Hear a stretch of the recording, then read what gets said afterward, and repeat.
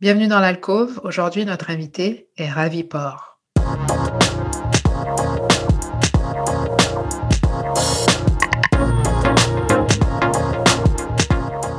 Ravy Por est fondatrice de Héros de chez nous. Radio-Canada a décrit cette organisation comme étant une qui démocratise depuis 2018 les technologies par la vulgarisation de la littératie numérique auprès des ados et des jeunes adultes. Mais Ravy Por est aussi directrice exécutive, intelligence artificielle et technologies émergentes, c'est KPMG.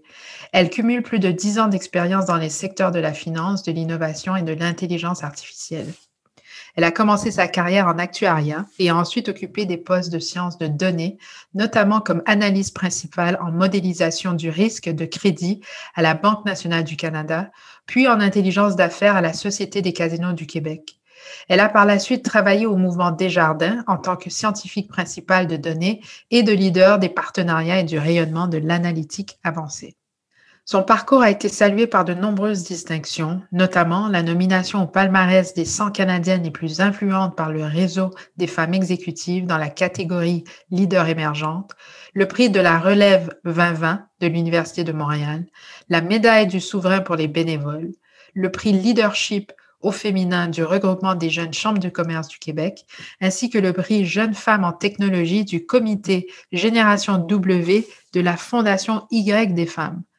Madame Por est titulaire d'un baccalauréat en sciences mathématiques avec une spécialisation en actuariat de l'Université de Montréal.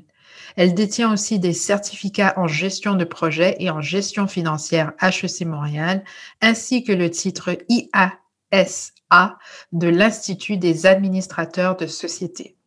Ravy Por, bienvenue dans l'alcôve. Ravy, on va commencer avec une série de questions rapides pour apprendre à te connaître un petit peu au-delà de la science, au-delà de la tech. Dis-moi, est-ce que tu as un album préféré? Tout d'abord, merci de me recevoir, alcove. Et album favori, ça fait tellement longtemps que j'ai pas acheté un album virtuellement. J'achète normalement des chansons et des mélodies sur des applications payantes. Mais je crois que le dernier album que j'ai écouté il y a de ça un bout de temps, c'est c'est Entre Ciment et Belle Étoile de Kenny Arcana. Oui. Et est-ce qu'il y a est-ce qu'il y a un style de musique pour toi qui est prédominant dans tes préférences? C'est quand même assez varié, autant que j'écoute de la musique cambodgienne que des ballades, du R&B, du hip-hop, du dancehall, de la musique classique, du jazz, du lo-fi, donc c'est très varié. Ah, super. Et est-ce que tu as un livre du moment ou un livre qui est sur ta qui ne quitte jamais ta table de chevet? C'est des livres virtuels également ces temps-ci. Mm-hmm. Alors, le dernier livre que j'ai terminé, c'est Managing Yourself par le Harvard Business Review. Ah, très bien. Et dis-moi, quand tu lis un livre comme ça, qui est pas un roman, est-ce que tu prends des notes? Est-ce que tu soulignes en jaune? Est-ce qu'il y a et quand ce sont des vrais livres, est-ce qu'il y a des pages cornées? Ou bien est-ce que tu es le genre de personne qui lit, retient tout, et pour qui le livre est tellement un objet précieux qu'on ne le dénature pas? Vu que c'est des livres virtuels, tu peux faire autant d'annotations que tu veux. Alors, c'est ça la magie des choses. Alors, dis-moi, est-ce que il y a une citation d'un film qui t'a marqué ou que tu peux répéter par cœur ou que tu as pas trop loin dans la tête? You take the blue pill, the story ends. You take the red pill, you stay in Wonderland. Ça, c'est une phrase qui m'a marquée. Et là, j'ai enlevé quelques citations également. Et pour les non-initiés, parle-nous d'où vient cette citation? Matrix, le premier, bien sûr. Le premier. Pourquoi c'est le meilleur pour toi? Oui, c'est le meilleur. Oui. C'est le meilleur. Oui. Et est-ce que tu trouves que la fiction, le cinéma rend justice à l'intelligence artificielle? C'est une question qui est extrêmement simple, complexe et philosophique. Mm-hmm. Parce que si tu regardes auparavant, si on pense à tout ce qui est Star Trek, par exemple, des portes coulissantes qui s'ouvrent, avant, ça n'existait pas. Je me demande est-ce qu'ils se sont inspirés de ces films-là? Et également en termes d'intelligence artificielle, pourquoi la représentation humaine est présente. On n'est pas obligé d'avoir une représentation humaine. Est-ce que ça a été, par exemple, modulé par les films? Les films, par exemple, dans le passé, que ce soit Terminator ou d'autres types de films, et qui sont revenus aujourd'hui. Alors, je crois qu'une certaine modulation est impactée par la représentation. Et une personne comme toi reçoit combien de mails par jour, à peu près? Oh, j'enlève les pourriels, hein? Oui. Entre 30 à 50 par jour à peu près. Est-ce que tu les réponds au fur et à mesure ou tu te donnes des moments pendant la journée, disons le matin, le midi, le soir, je réponds aux mails ou c'est vraiment au fur et à mesure? Ça dépend. Ça dépend. J'aime ça répondre, exemple, soit à chaque heure ou à chaque 2 heures, mais Mhm. dépendant de l'importance et de la priorité du courriel, parfois il faut que je réponde de façon instantanée. Ah, d'accord. Et quelle est la dernière chose que... D'abord, est-ce que les idées te viennent surtout le matin ou le soir? J'ai pas de moment de la journée. Non? Non, non, pas particulièrement. Des fois, ça peut venir la nuit, si un eureka peut venir autant la nuit, le soir que le matin. J'ai jamais remarqué une période en particulier. Et quelle est la dernière chose que tu fais le soir avant d'aller te coucher? Parce que souvent avec les dirigeants, ce qu'on remarque, c'est que la routine du matin, la routine du soir sont extrêmement importantes parce que la journée est tellement imprévisible que ça leur prend ces deux socles-là. Donc, parle-moi de ce que tu fais le matin, ce que tu fais le soir. C'est une toute petite routine, mais le matin, la première chose que je vais faire, c'est boire de l'eau. Et par la suite, je vais déguster avec beaucoup d'enthousiasme mon café et même parfois le publier sur mes réseaux sociaux pour boire mon café avec mes amis virtuels. Et ensuite, tout de suite après, ou même pendant mon café, c'est d'écouter et de lire les nouvelles. Ah, très bien. Et le soir? Tout juste avant de dormir, je règle mes 5 alarmes pour le lendemain. Pourquoi 5, Ravi? Juste au cas où. Ah oui. Donc, la première alarme est à quelle heure? Ça dépend des journées, autant que ça peut être entre 5 heures que 7 heures le matin. Ah, d'accord. Ah, c'est tout. Et parle-moi maintenant de ton parcours. D'abord et avant tout, cette passion pour la mathématique vient d'où? Excellente question. Je viens d'une famille de réfugiés de génocide cambodgien et ma langue maternelle, c'est le cambodgien. Et je parlais seulement cette langue-là jusqu'à l'âge de 7 ans. Lorsque j'étais au primaire, on croyait que j'étais tout simplement gênée. Oui, j'étais gênée, mais en plus, je parlais pas le français parce que je suis née à Québec. Mais le français n'a pas été ma deuxième langue. C'est vraiment les mathématiques parce que c'est une langue universelle. Et par la suite, le français est venu. Et je dirais que le français n'a pas été nécessairement une langue facile, autant qu'elle est belle, mais avec toute sa syntaxe, les si qui mangent les raies et toutes les exceptions dans la langue française. Donc, pour moi, c'était vraiment ma deuxième langue et je la considère encore comme une langue aujourd'hui. Et à l'âge de 13 ans, c'est là que j'ai voulu devenir mathématicienne. Et comment est-ce qu'une jeune de 13 ans a cet amour, a cette passion? Est-ce qu'il y a un élément déclencheur où tu as dit, voilà, c'est ça, c'est ce que je vais faire? Souvent, on est attiré également vers les choses où est-ce qu'on n'est pas mauvais non plus. Donc, je crois que si j'étais vraiment nulle dans les mathématiques, peut-être que ça aurait pas été mon premier choix, mais j'avais cette aisance-là depuis toute petite avec les mathématiques et en plus, je pouvais également aider mes amis qui étaient à l'école parce qu'ils me demandaient de l'aide en maths. J'ai également fait du tutorat lorsque j'étais au secondaire en mathématiques, en sciences physiques et d'autres matières et finalement en français aussi. Mais oui, c'est toujours quelque chose qui m'a intéressée depuis le début, vu cette aisance. Mm. Et tu mentionnais tes parents. Qu'est-ce que tu retiens euh, des plus grandes leçons que tes parents t'ont apprises dans ton quotidien aujourd'hui? Qu'est-ce que tu appliques dans ton quotidien qui vient directement de papa et de maman? Mes parents, c'est des personnes extrêmement persévérantes. Tout le temps, 7 jours sur 7, matin au soir, de 6 heures le matin jusqu'à minuit sans arrêt et également d'aider les personnes autour d'eux, dans la communauté, qui se connaissent ou pas. L'esprit de collaboration, de coopération, mais de communauté a toujours été quelque chose qui était très présente, mais aussi la persévérance. Et je terminerai aussi par mentionner à quel point ils sont humbles, humbles de leur parcours, humbles des personnes qu'ils sont aujourd'hui. Donc, pour moi, c'est quelque chose que j'en retiens et que même j'aspire à devenir également. Est-ce que ton engagement pour le bénévolat, par exemple, ça vient de là? Je crois que oui, je crois que ça a été une très grande influence. Mes parents, ils étaient impliqués dans la communauté, c'est-à-dire, quand je parle d'impliquer, c'est d'aider les personnes. Mais aussi, je m'en souviens, mon père faisait partie des campagnes avec son ami pour construire des écoles, construire des pagodes dans des villages, dans des milieux ruraux très pauvres au Cambodge. Et pour moi, c'était tout à fait normal. C'était la chose à faire. C'était dans mon quotidien. Parle-nous du Cambodge un peu. Est-ce que tu y as été? J'ai été à quelques reprises et j'ai également créé un projet qui s'appelle le projet Arc-en-Ciel pour donner des matériaux scolaires à des milliers d'étudiants dans les milieux ruraux qui sont défavorisés. Et je te dirais que j'en ai vu de toutes les couleurs.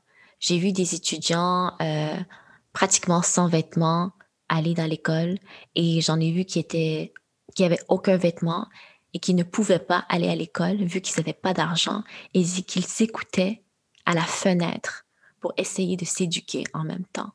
Donc, ça remet les choses en perspective. Et je m'étais dit, OK, je vais donner des cours de mathématiques, mais c'est tellement une différente réalité. J'ai pas pu donner ces cours de mathématiques-là aux jeunes, mais j'ai donné des cours de créativité. Et puis de voir que des jeunes enfants ne savent pas créer ou ne sont même pas habitués à ce qu'on leur dit, vas-y, crée, fais quelque chose par toi-même. C'est quelque chose qui vient profondément te toucher. Et qu'est-ce que tu retiens en fait de tes voyages et de ce que tu as très bien illustré ce que tu as vu, mais tu ramènes quoi au Québec quand tu vis ça lors de tes voyages au Cambodge? Je me considère, je considère que qu'est-ce que j'ai vu, c'est clair que je connais pas leur réalité. J'ai seulement vu comme si c'était un peu un film, comme si c'était un peu surréel.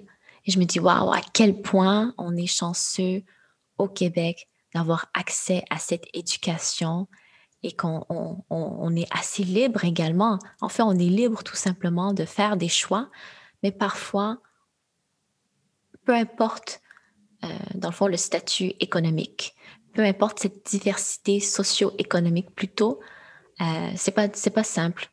C'est pas simple. Alors, qu'est-ce que j'en retire? C'est que les jeunes ont cette soif d'apprendre.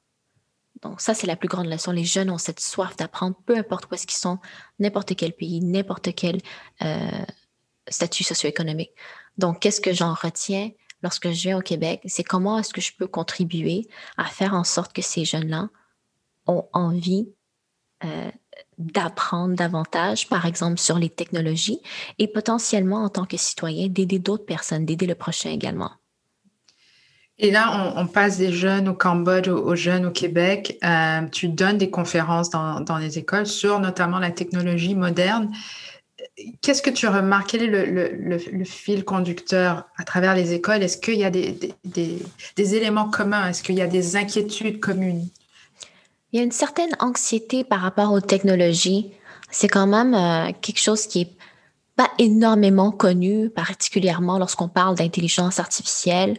On entend souvent le terme boîte noire, c'est-à-dire que les gens ne connaissent pas qu'est-ce que c'est, et puis ensuite que ça a un grand impact dans leur quotidien à travers les réseaux sociaux. Donc, ils ont cette anxiété technologique-là, c'est-à-dire quand est-ce que les robots vont surpasser les humains, c'est-à-dire la singularité, mais également, qu'est-ce que je trouve intéressant et admirable de nos jeunes, c'est qu'ils ont ces questionnements éthiques face au développement des technologies et que j'entends, oui, les adultes, mais beaucoup moins, je l'entends beaucoup plus chez les jeunes. Donc j'étais agréablement surprise qu'il y avait énormément de questions d'éthique avec les jeunes. Par exemple, parle-nous un peu de justement une de leurs inquiétudes côté éthique. Une de leurs... j'ai donné une conférence récemment avec les jeunes à peu près un mois de ça. Et les questions étaient par rapport au développement. Où était l'humain? C'est-à-dire, moi, je le traduis par les droits et libertés du cyber-citoyen. Qu'est-ce qu'il en est? Pas seulement l'avancement technologique, mais comment est-ce qu'on fait pour respecter les humains et surtout, pas surtout en fait, surtout les humains, mais aussi l'environnement, c'est-à-dire l'impact environnemental également. Mhm.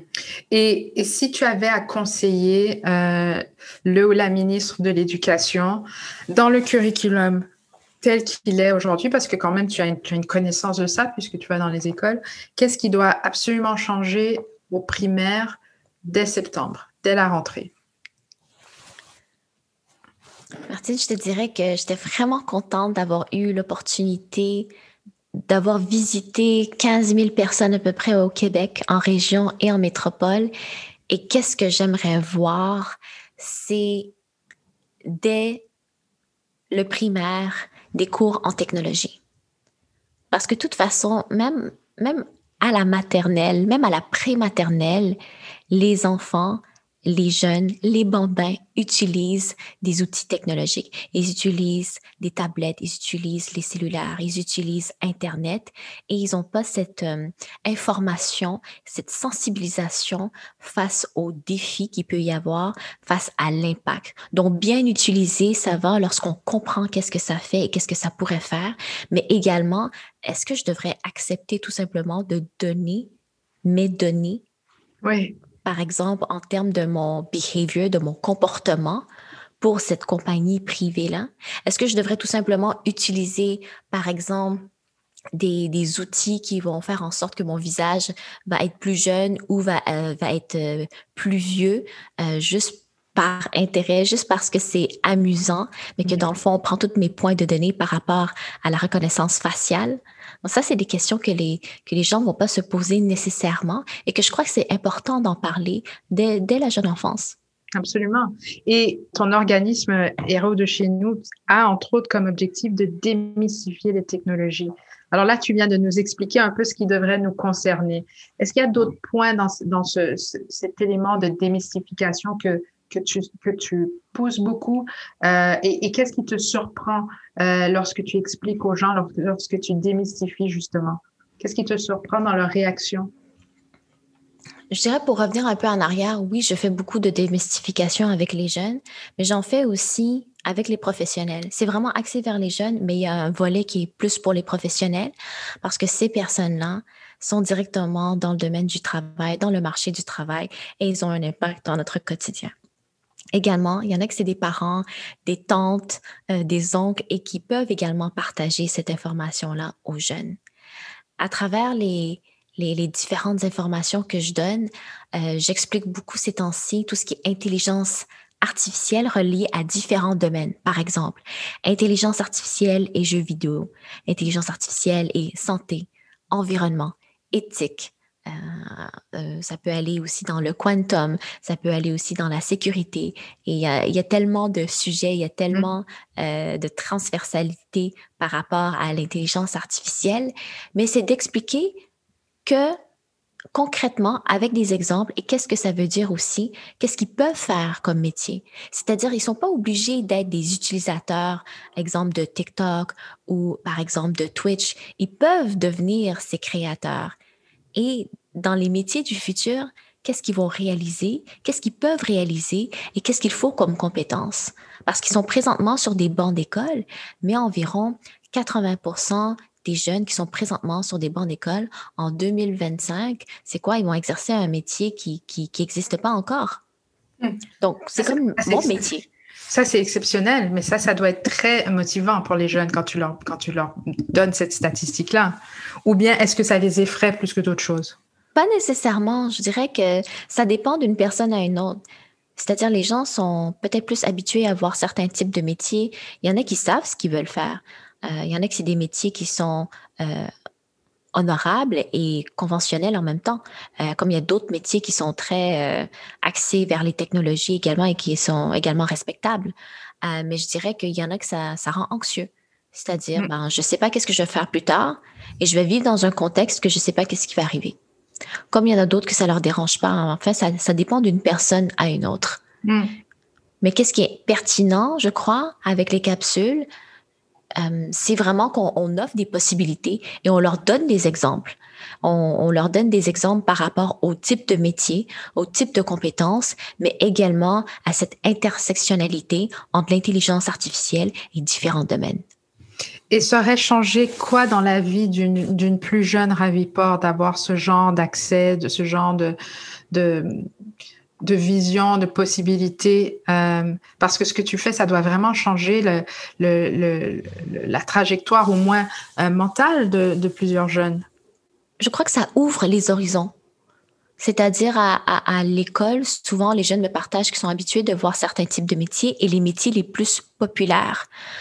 Par exemple, ces temps-ci, ils entendent souvent « Ah oui, moi je vais être programmeur. OK, ben tu veux programmer quoi? Je sais pas encore.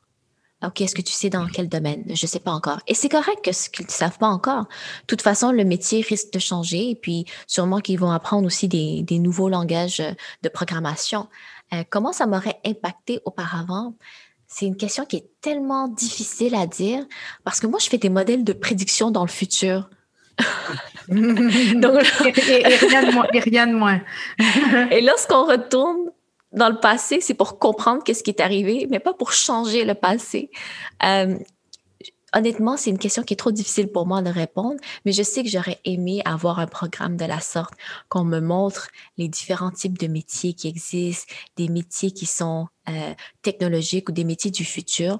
Et lorsqu'on parle des métiers technologiques, il y en a qui pensent, OK, ben, je dois être programmeur ou ingénieur ou mathématicien. Non, pas nécessairement. Tu peux être également historien et travailler pour des compagnies de jeux vidéo pour créer des histoires. Donc, il y en a pour tous les goûts. Alors, je crois que ça m'aurait ouvert beaucoup plus d'horizons, mais je suis quand même satisfaite de où est-ce que je suis aujourd'hui. En fait, je suis passionnée par qu'est-ce que je fais, mais j'avais pas cette accessibilité-là autour de moi. Donc, les personnes qui étaient autour de moi, c'est des personnes qui travaillaient dans des usines et qui travaillaient dans des manufactures ou qui travaillaient dans des champs, et ce qui est tout à fait respectable, mais j'avais pas des personnes en technologie, des professionnels de la sorte ou des entrepreneurs autour de moi. Et qu'est-ce qui t'enchante depuis les derniers mois en voyant ce mariage d'intelligence artificielle et de la santé, par exemple? Tout à l'heure, tu parlais de l'intelligence artificielle avec d'autres domaines comme l'environnement, etc. Mais là, aujourd'hui, en pandémie, qu'est-ce que tu vois qui te plaît dans ce mariage? Ce que je vois, c'est des avancées technologiques. Des avancées technologiques, de l'innovation, mais également, pour vous donner un exemple, c'est, par exemple, reconnaître certaines cellules qui peuvent être cancéreuses à partir d'algorithmes en intelligence artificielle. Ce serait d'accélérer le processus. Parce que, dans le fond, on automatise cette reconnaissance par imagerie, donc l'image qu'on voit, pour être capable de déterminer qu'est-ce qu'il y en est. Donc ça peut être dans plusieurs domaines.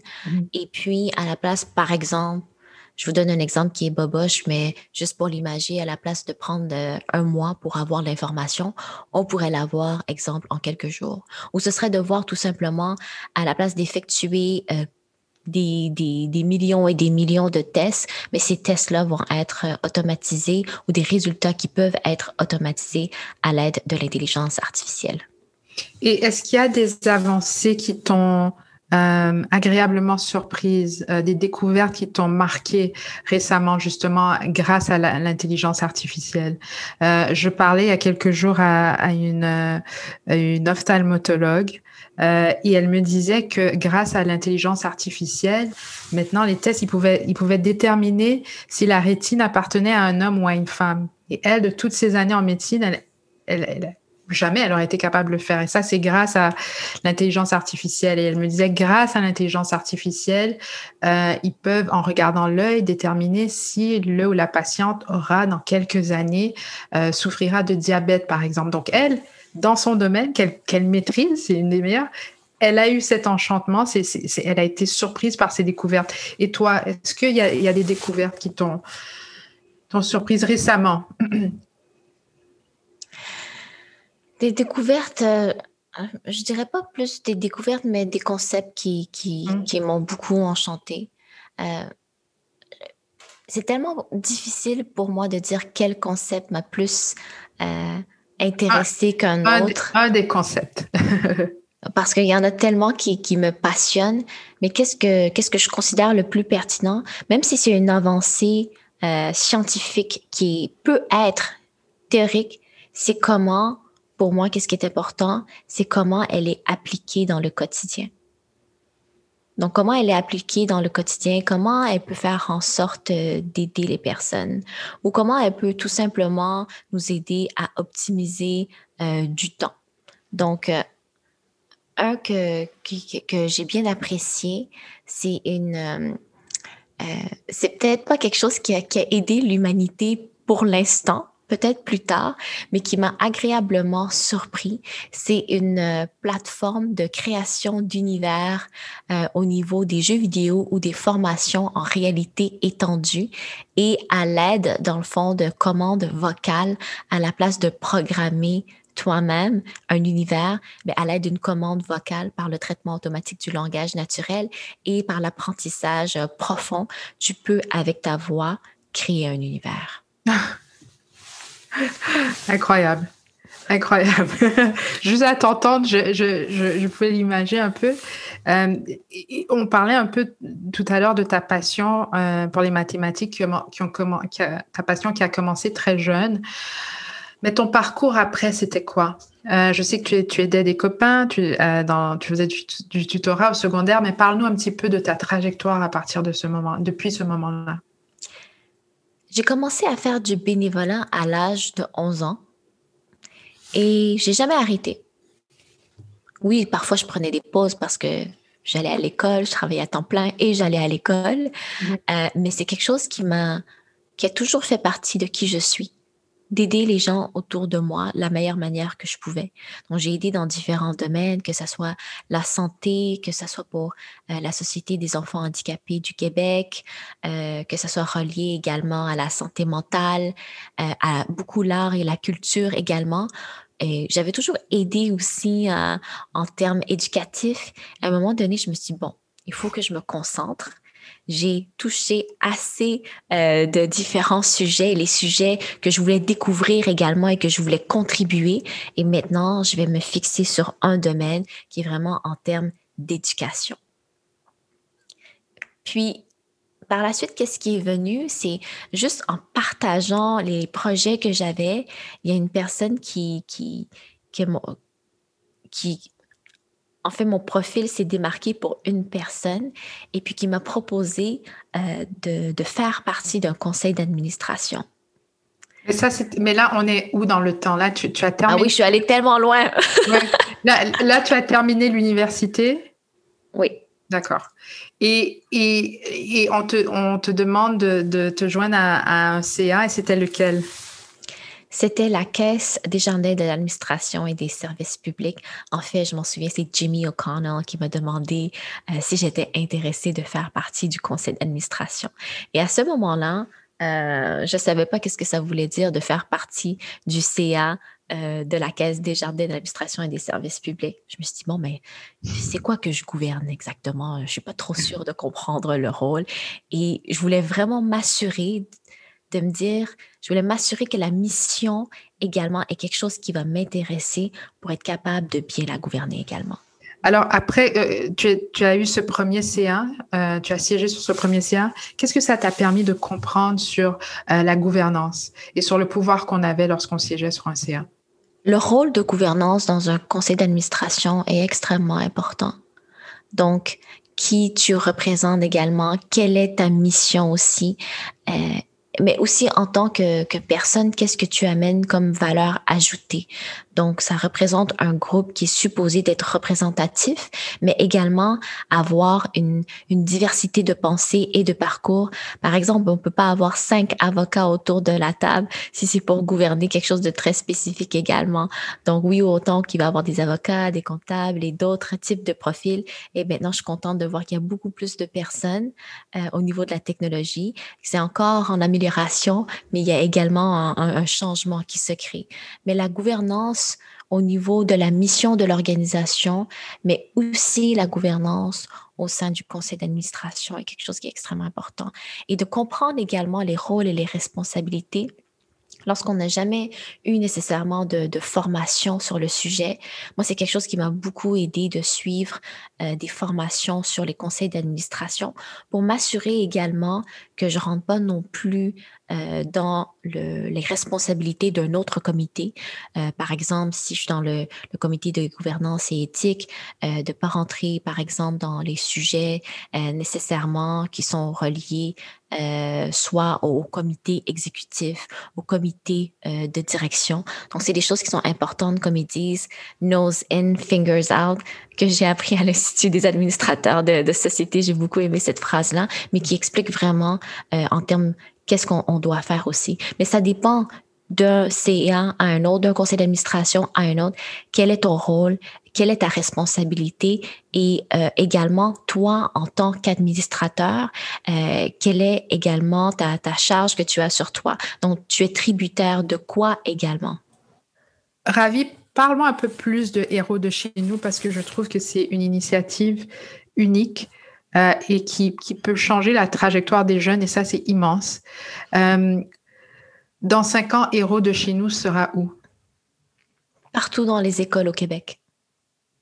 Et idéalement, quel genre de partenaire tu aimerais avoir pour pouvoir réaliser ça ou bien est-ce que tu es déjà sur la bonne voie pour ça? Ah, Martine, tes questions me font rire d'une manière positive. J'en ris parce que c'était tellement difficile au début. Et puis, c'est toujours comme ça. C'est toujours de la même manière. OK, pas toujours de la même manière, mais c'est souvent comme ça. C'est tellement difficile au début. Et mon but derrière tout ça, c'est d'aider le Québec, d'aider nos jeunes, de faire en sorte que nos jeunes sont capables de se retrouver dans un futur métier, de contribuer à l'économie.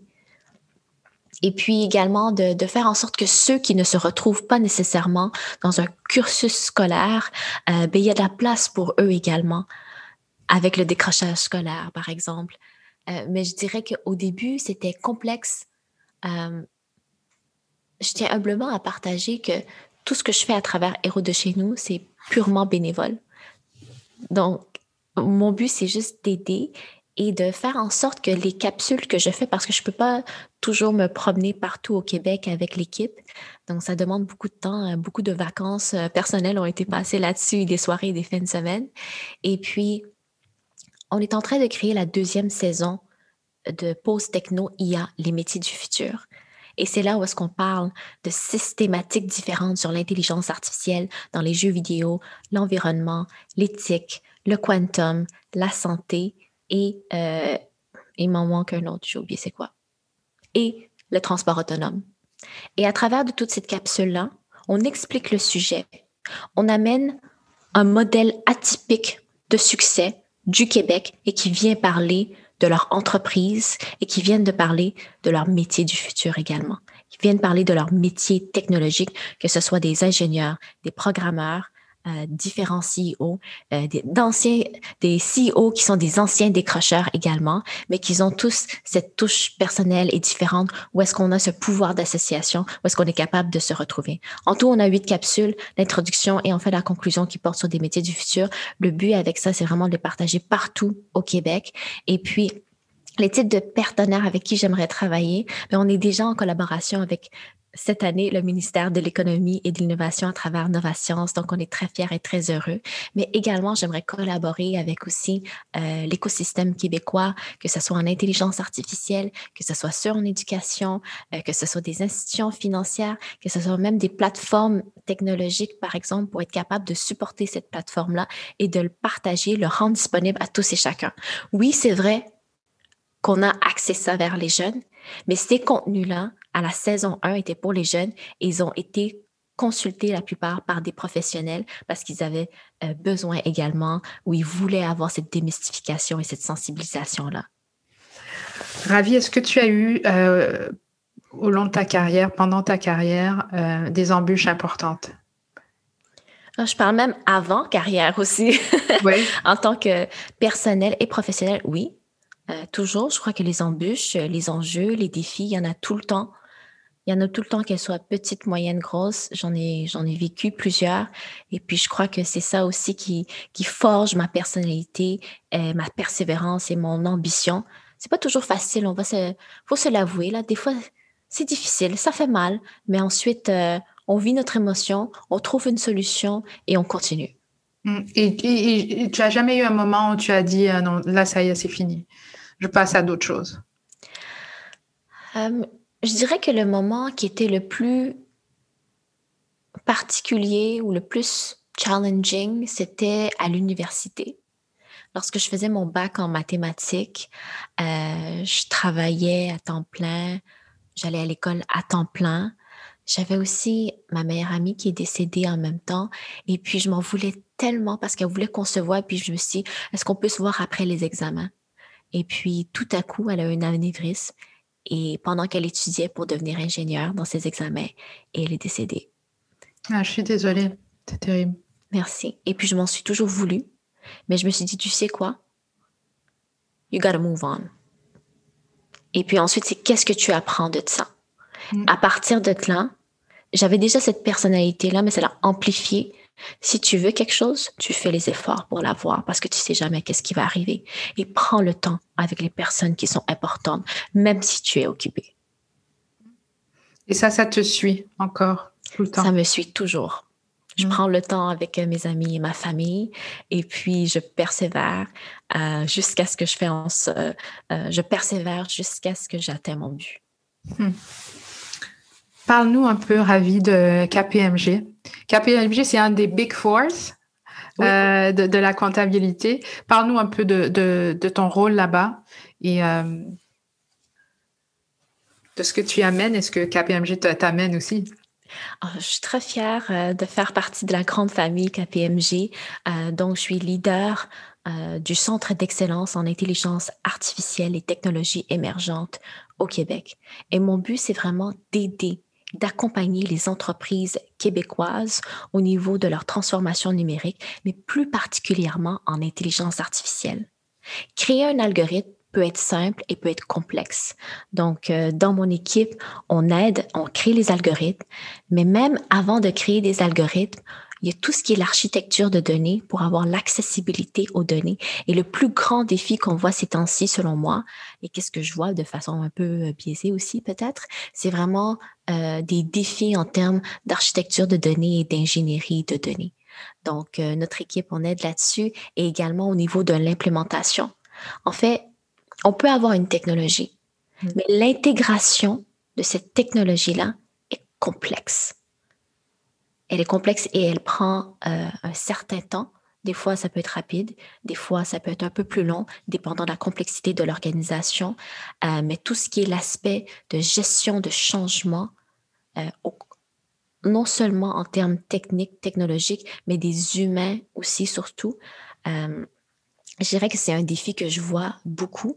Et puis, avec une collègue, Marie-Claude Séché, on a co-créé la communauté d'intégration de l'intelligence artificielle au Québec, qui regroupe plusieurs grandes compagnies québécoises ou basées au Québec, dont la CDPQ, Desjardins, Beneva Industrielle Alliance, Cascade, Lightspeed, le CHUM et des universités et j'en passe. Mais le but vraiment, c'est une communauté de partage où est-ce qu'on est là pour s'entraider, autant à partager des échecs. On va se l'avouer, oui, des fois il y a des échecs, mais aussi de se partager les pratiques qu'ils ont vues et qu'ils ont été, dans le fond, successful également.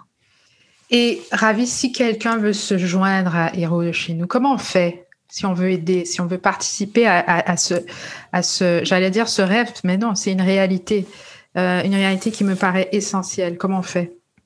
Héroesdechez-nous.org. Héros avec un S, de chez nous.org. On a Instagram, on a Facebook, on a LinkedIn, on a notre page web également. On accueille autant les scientifiques que les personnes qui sont non scientifiques aussi, que ce soit à travers la communication. Mais le but, c'est de se dire, OK, on donne ce contenu-là pour les jeunes. On donne également un curriculum parce que le but, c'est pas d'avoir une conversation unidirectionnelle, mais un dialogue avec eux. Où est-ce qu'ils peuvent poser ces questions-là aussi?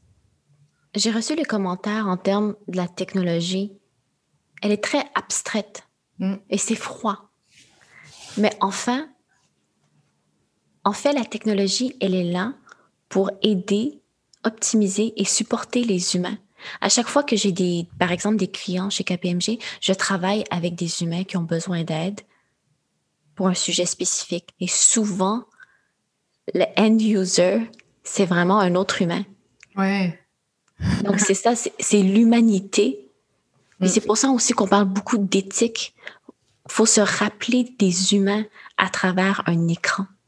Souvent, on écrit une ligne de code. Par exemple, on va coder en Python, on va coder en R, etc. On voit pas un humain, on voit un code. Mais il faut pas oublier, il faut se rappeler pourquoi on le fait également et se poser des questions. C'est pour ça qu'on entend souvent ces temps-ci l'éthique algorithmique en intelligence artificielle ou les biais et les discriminations en intelligence artificielle. C'est pour ça aussi qu'on a entendu la déclaration de Montréal pour un développement responsable de l'intelligence artificielle. Faut pas oublier pour qui on le fait aussi et comment ça peut impacter aussi les humains. Ça, c'est extraordinaire. Ouais. C'est primordial ce que tu viens de dire là. Primordial parce qu'on oublie, en fait. On oublie. Oui, c'est facile d'oublier. Bien sûr, bien sûr, bien sûr. Ravie, merci beaucoup. Ça a été vraiment une éducation pour moi. Martine, ça m'a fait plaisir. Merci également, Alcove, de m'avoir donné cette opportunité de m'exprimer. Thanks for joining us for another Alcove, your favorite Nomad micro-conference. Join us next time for another intimate Alcove talk right here. For more information, follow us on alcovemoments.com. Merci d'avoir été des nôtres dans cette micro-conférence nomade Alcove. Joignez-vous à nous pour la prochaine conférence. Visitez alcovemoments.com pour tous les détails.